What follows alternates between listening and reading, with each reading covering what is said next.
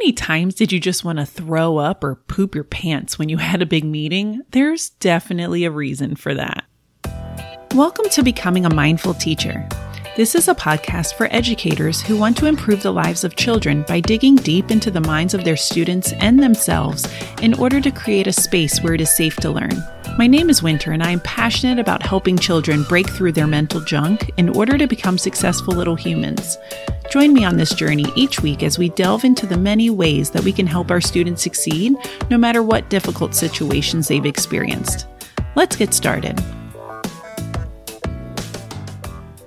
Welcome back and welcome to August, the month where every teacher kind of cringes and is so sad that the summer is officially coming to an end and wrapping up. And I'm extra sad because I haven't even taken a real vacation yet this summer. So I'm very sad about that and hoping to get out before school officially starts. But thanks for joining me today. Today, we're going to talk about the trauma body. And as somebody with such horrible anxiety, I can tell you, I think every part of my body has reacted in some way due to trauma. And I thought that that would be an important topic to talk about, either for yourself or for your students. When I think about my trauma body and how my body has reacted, one of those times in life when I get that super body reaction is during interviews. They're so stressful. And I've interviewed, beginning at the age of 15, there's been a lot of interviews going through. And so I wanted to talk about the one time I interviewed for my latest job that I'm in as a reading specialist. And I went through, I met with the principal, I had an interview with the principal and HR calls, and they're like, we're really interested in you. We have one more interview for you to go through, and we're going to have you meet with the superintendent and assistant superintendent. And you get that phone call and you think you're going to be offered a job. And then you're like, oh my gosh, not only do I not have the job yet, but now I have to meet with the people who are in charge of the entire district. And I'm telling you, my body shut down.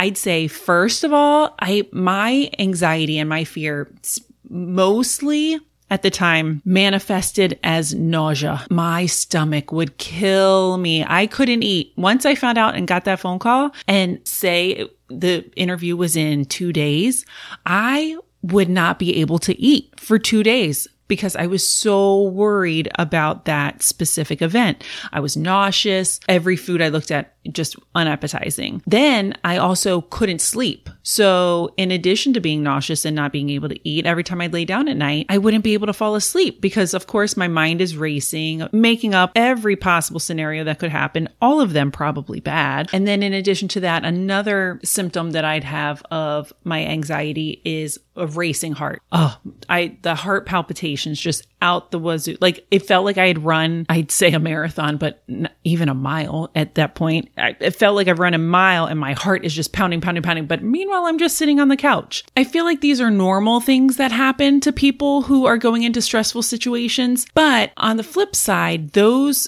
individuals who have gone through trauma, these trauma bodies make it 10 times worse. Like the feelings are just so much bigger than what the normal run-of-the-mill situational anxiety could be. So in today's podcast, I wanted to talk about the different ways that trauma can manifest in the body, in both the brain and then in the rest of the body. Because I feel like I wanted to talk about the brain because most everything regarding trauma begins in the brain. It has such an effect in that brain. So the first thing in the brain, when we are sensing stress and feeling a stressful situation come upon, the brain will go into survival mode. So when the brain goes into survival mode, it has those 3 reactions that you've probably heard already. It'll either go into fight, flight, or freeze. So your body will either want to fight the situation that's coming at you, flight, it will want to leave, or freeze, where you just kind of like stop in your tracks and you're like, I just don't want to be here. I don't want to do anything. I'm just going to sit here. When your brain is in survival mode, the body releases chemicals into the body and it helps us survive. So back, caveman days, it was helpful. And these chemicals really helped because they were about to be attacked by, a bear or something, or they're fighting for their life and they needed those chemicals, that adrenaline, to help them survive. And back in those days when they did have, an animal attacking, their body produced those chemicals. And the idea was that once that threat was away, it was done. The chemicals are gone. Your body is good. It's coming back to like that homeostasis moment. But if you have prolonged exposure to the trauma and to the stress, and your body is constantly producing those chemicals because it feels in fear all the time, then that is not safe for our body. And the chemicals are just kind of in overdrive. So the first thing I want you to remember is that the brain is going to react in survival mode, and it will either go to fight, flight, or freeze. And the idea is that it's helpful in the moment, but we need to be able to leave that moment once the threat is gone. And so we don't want to keep revving it up. Second, then, because of those chemicals, the body will react. I am not a doctor. I do not know medicine. I don't know any of that stuff. So I am just giving you some things that have happened to me and some things that I've read about in the fact of how the body reacts to the chemicals that are produced by the brain to put into the body to help us during these stressful situations.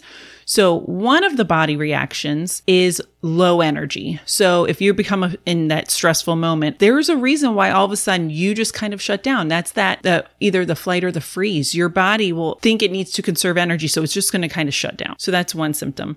Another is headaches. I know growing up, and I didn't realize this at the time, but growing up when I was in elementary school, I would go to the nurse every day. And again, if you've listened to previous episodes, I've mentioned that I was like the picture perfect student in school. I wanted to please everybody. I wanted to do my best, but I truly had headaches every day.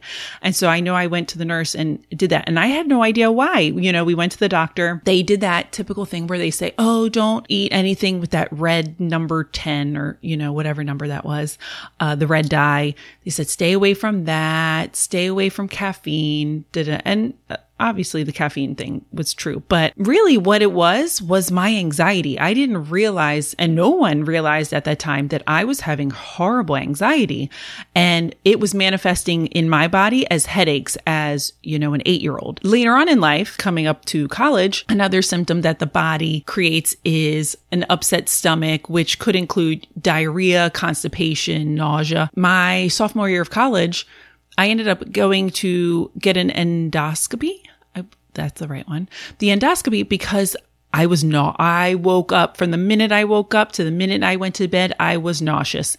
And I ate because I knew I had to eat. I forced food down, but it was a constant nausea. And again, I thought something was wrong with my stomach. I went for all these tests. They found nothing, and that just makes you even more upset. But again, come later to find out it was my anxiety. I had no idea that was causing me to be nauseous from sun up to sundown. Another one are aches and pains and tense muscles, which is something I've been going through this summer after, teaching for a year and a half through a pandemic. I've had severe neck pain. I've been going through that since March. And again, doctors, I've gone to chiropractors, massage therapists, all these different types of people trying to figure out why my neck hurts so bad. And of course, now that I have anxiety and I know that I have anxiety, immediately I'm just like, you know what? This is a stress response. I know this is a stress response, and I'm going to go work on the things that will help that. Unfortunately, it's taken me up till physical therapy to get that worked out, but at least I know where it's coming from. Recapping. So far, our body can react. The trauma body will react with low energy, headaches, upset stomachs, or aches, pains, and tense muscles.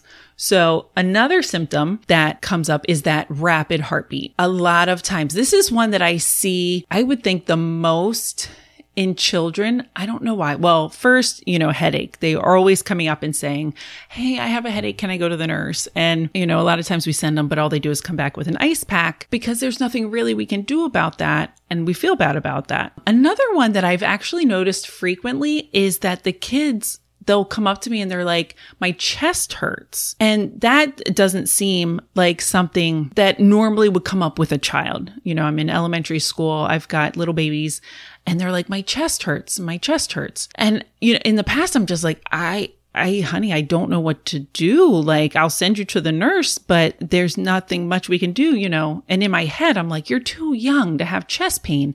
But now realizing that anxiety can manifest and just, trauma can manifest itself in different ways in the body, I'm now seeing more and more children with these reactions. And so now when a child comes up to me with that, I try to do more of like a deep breathing response. I'll say, okay, we'll take a seat at your desk and I want you to take, like 10 deep breaths, and that'll help it go away.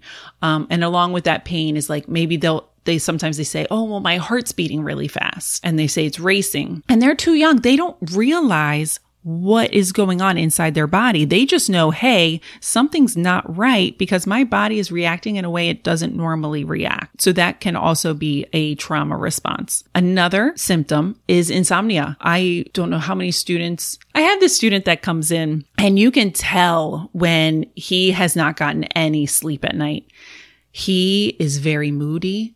He's very, what's the word? He's so easily agitated that, when I see him come in on those days, I say to myself, I'm like, he's not one I'm going to let him kind of coast today. I'm not going to push his buttons, and try to get him out of his funk. I'm going to just let him come to me. I'm not going to act on that. And that's because he has horrible insomnia. He cannot sleep. He will be up all night.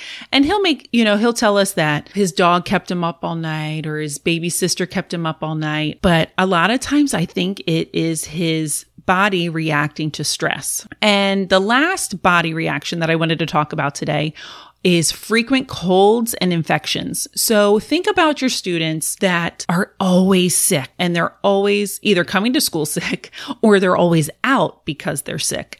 And this can be a trauma response. Now, again, I'm not a doctor. I have no medical background, but I've seen this in those students who have come across some trauma. They become sick very easily. And it's kind of because their immune system is shut down. Again, their body is producing so many chemicals because they feel like they're under attack all the time that their body can't fight the actual cold, the viruses and any bacteria that are getting into their body. It's already working so hard that once that comes in, it's kind of shutting down and then they become frequently ill. So as a quick recap, the brain and the body will react in certain ways due to trauma, and that's called the trauma body. So individuals who have gone through this trauma, they may have less tolerance to stress. And when the person feels stress, their brain and their body react because they believe that they are not safe. And so the body's doing the job and the brain is doing their job. They're kicking in and trying to protect them. But just because there might not be a bacteria or a virus that's causing these ailments in the body, it doesn't mean that their symptoms aren't very real. And so that's something else I want you to think about when you're working with your students. There are some kids that are very needy and they do come up and they say they don't feel well and they do that all the time. And I want to just kind of bring up that point that they are, for the majority of the time, telling the truth. Their body is reacting in a way to stress that becomes physical. So hopefully we can kind of come together and be there for these students and help them out and help them maneuver these bodily reactions when they're having them. So thanks so much for joining me today. What I want you to do is, again, reach out to me on social media. DM me on Instagram. I want you to let me know what you would like to hear on this podcast. I'm doing this because I love the topic, but I also want it to be helpful to you. So I want to make sure I'm covering the information that you want to hear about. So please write me and let me know what you'd like to hear about, and I will talk to you again next week. Thanks so much for listening. If you're interested in more stuff from me, go ahead and join me on social media. You can find me on Facebook and Instagram at A Mindful Teacher. You can also join my mailing list to be notified when new podcasts are released. Just head on over to my website at amindfulteacher.com.